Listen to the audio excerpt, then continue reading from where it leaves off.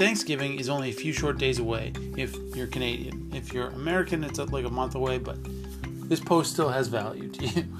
Anyway, Thanksgiving is only a few short days away, and I feel like I'm pretty much obligated to talk about it at this point.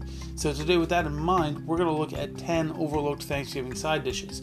There are some items on this list that you may feel aren't overlooked at all, like potatoes, but for the more common items like that, we're going to look at a few easy ways we can make them more interesting and even tastier. So from greens to squash, corn on the cob to carrots, and sweet potatoes to salad. I'm Chef Ben, this is Food in 5, and this is 10 overlooked Thanksgiving side dishes.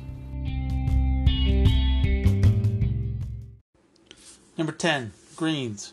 Greens like beet greens, collards, and Swiss chard make a great yet rarely seen Thanksgiving side dish. What's more is that they're very good for you, fairly easy to prepare, and delicious when prepared correctly. The way I like to prepare greens like this is to slice them very thin and fry them with onion and a little garlic for about 5 minutes. Then add in some stock or water. For a bunch of Swiss chard or collards, I would say about 1 cup of liquid is all you'd need. Now cook the greens for about 10 minutes or until they're tender, season with salt and pepper, and finish with a squeeze of lemon juice and a tablespoon of butter. Number 9, corn on the cob. Yes, I know that it is a little late in the year for corn on the cob, but luckily Canadian Thanksgiving, also known as Thanksgiving, is early enough in October that you can still generally find it. If it was good enough for the natives and the settlers, it's good enough for me. So try husking the corn, drizzling it with olive oil, salt, and pepper, and roasting it in a 400-degree Fahrenheit oven for 20 to 25 minutes. Number 8, squash. I think we should all be eating more squash. It's delicious, and there are loads of ways you can prepare squash, but the easiest and most appealing visually to me is to cut it in half, scoop out the seeds, then cut it into slices, skin on. Drizzle those slices with olive oil, salt, and pepper, maybe some thyme, and then roast it for around 45 minutes or until tender on 400 degrees Fahrenheit. What I love about this technique is that it'll work for just about any type of squash, and it looks really, really cool and delicious. Number 7, Brussels sprouts. Boiled Brussels sprouts should be a thing of the past. When Brussels sprouts are boiled, they get mushy, are often way overcooked, and they lose so much flavor. Now, I have 2 favorite ways to cook Brussels sprouts. The first, which is probably starting to sound familiar, is to cut them in half, drizzle them with olive oil, salt, and pepper, then roast them on 400 degrees Fahrenheit for 35 to 45 minutes. The second way I like to cook Brussels sprouts is to pan roast them. Essentially, I cut them in half, heat up a heavy skillet, add a bit of oil, bacon fat works well, then cook them over medium heat. Start with the cut side down and cook until they get a deep dark brown color. Then flip them, add in a 1/4 cup to a 1/2 cup of water or stock, put a lid on the pot, and cook them until tender. Sometimes I don't even steam them like that. I just cook them sauteed until they're tender. And these are really great with bacon. And to finish them, I squeeze a little bit of lemon juice over them, and obviously a little bit of butter. Number 6, carrots. You probably serve carrots as a Thanksgiving side dish, but I'm guessing they're probably just boiled. Now, even though carrots are delicious roasted, and I suggest you try roasting them, I'm actually going to suggest a different way to cook them.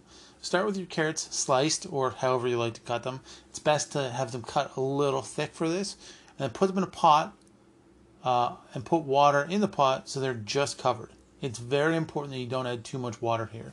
You just want enough so the water comes up to the top of the carrots and covers them. Now add in 2 to 3 sprigs of thyme, 1 to 2 tablespoons of honey, 1 to 2 tablespoons of cider vinegar, 1 to 2 tablespoons of butter, and some salt and pepper.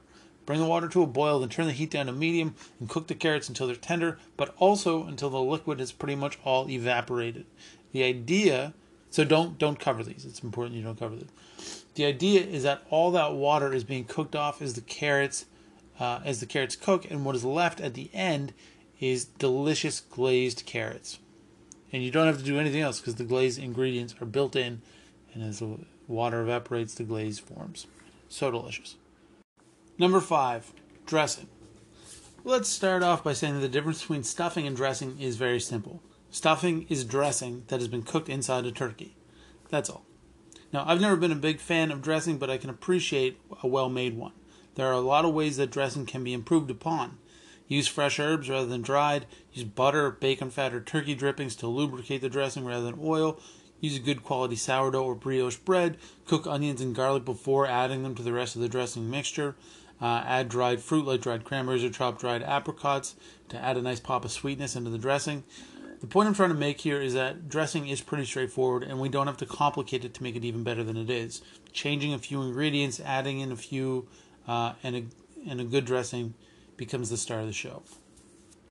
Number 4, green beans. Green beans are delicious, but often are just boiled to death like Brussels sprouts.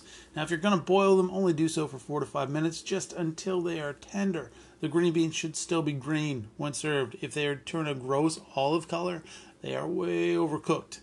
Now, though they can be boiled, and that's okay, I prefer to toss them, you guessed it, with olive oil, salt and pepper, and a little paprika, smoked or sweet. Then I roast them on 400 degrees Fahrenheit for about 20 minutes. Once they come out of the oven, I finish with a little bit of lemon juice. Now, you may be starting to see a pattern here with roasting vegetables. There are 2 reasons for this. Roasting vegetables makes them really delicious. It enhances their natural sweetness, and they get so good. Also, your oven is on anyway. It's Thanksgiving. You've been cooking a turkey. And you've likely only got 4 burners on your stove. How much stuff do you really want to try to cook on 4 burners? Throw as much stuff in your oven as you can. Number 3, salad, or salad as some people call it. Think about how often you see a salad on the table at Thanksgiving. My guess is probably never. Salads are a great way to get a few extra vegetables into the meal, and they are versatile enough that they can be made to match the rest of the meal. Now, my favorite way to make a salad is to take lettuce, toss it with olive oil, salt, and pepper, and roast it on 400 degrees for 20 minutes. I'm just joking, obviously. I just wanted to see if you were still paying attention. Number 2, sweet potatoes. Sweet potatoes can be roasted, boiled, baked, or made into a casserole. For me, if I'm serving mashed potatoes, which I almost always am with Thanksgiving dinner, I generally don't want another mashed or mushy item. So I don't want to boil the sweet potatoes. I don't even want to bake them because they'll get super soft. I find roasted sweet potatoes to be a great addition to the Thanksgiving table. It adds a nice contrast to the mashed potatoes. Cut the sweet potatoes into wedges, toss them with, you got it, olive oil, salt, and pepper. You can add paprika or fresh herbs to this as well. Then roast the sweet potatoes on 400 degrees Fahrenheit until tender, inside and crisp on the outside. You're looking at probably 45 minutes for that. Number 1, potatoes, or pomme de terre in French. You're probably going to have mashed potatoes at Thanksgiving as a side dish. Why wouldn't you? They're delicious and everyone loves them. But maybe it's time to rethink the same old potatoes that have been on the table year after year. First of all, heat up the butter and milk before adding it into the potatoes. This will keep the potatoes hot for much longer. Speaking of dairy, sub the regular milk for cream for richer mashed potatoes. Buttermilk or sour cream will also give the potatoes a nice fresh flavor, especially when combined with fresh chives or parsley. Whole garlic cloves can be added to the potatoes while cooking and then mashed with the potatoes to give them a mild garlic flavor. Regular russet potatoes can be substituted for red potatoes or baby potatoes and mash them with the skin on for more texture and color. The point is that there are a lot of ways that mashed potatoes can be way better than just mashed potatoes. Conclusion. All I really hope you take away from this is the idea that the same side dishes we serve every Thanksgiving can be updated with a few minor tweaks. This allows the person cooking dinner a little creative freedom while still delivering the meal that everyone is expecting. So I just want to say on a personal note here, I've said before, most of you probably know that my wife and I are expecting our first child. We found out yesterday that the doctors are going to induce my wife today. Everything's fine, but they're just going to get it over with now. So because of this big change happening in our life, I'm going to be taking a little bit of time off the podcast, probably just over 2 weeks. So that means I'm probably not going to do another episode until the 28th of October. Now, some of you may have also noticed that I didn't do a food history yesterday. Because we have a baby coming and my time is going to be pretty limited, I'm actually going to stop doing food history. I don't know if it's permanent or just for a little while, but 5 days a week is just going to be a little too much with a new baby in the house. So what I'm going to do instead is take the time that I usually do food history, and I'm just going to spend a little bit extra time working on the other 3 episodes. So there's not going to be any more food history for the foreseeable future. I might come back to it sometime. So now we're going to, once we come back near the end of the month, after I take my break to get used to having a baby around, then we're going to be down to 3 episodes a week. that might not be forever. Anyway, I hope that you guys enjoyed this episode. Thank you, as always, for listening. I'll be back in a couple of weeks. And I hope you're all here when I get back, I guess. Thanks for listening. Have a great Thanksgiving if you live in Canada.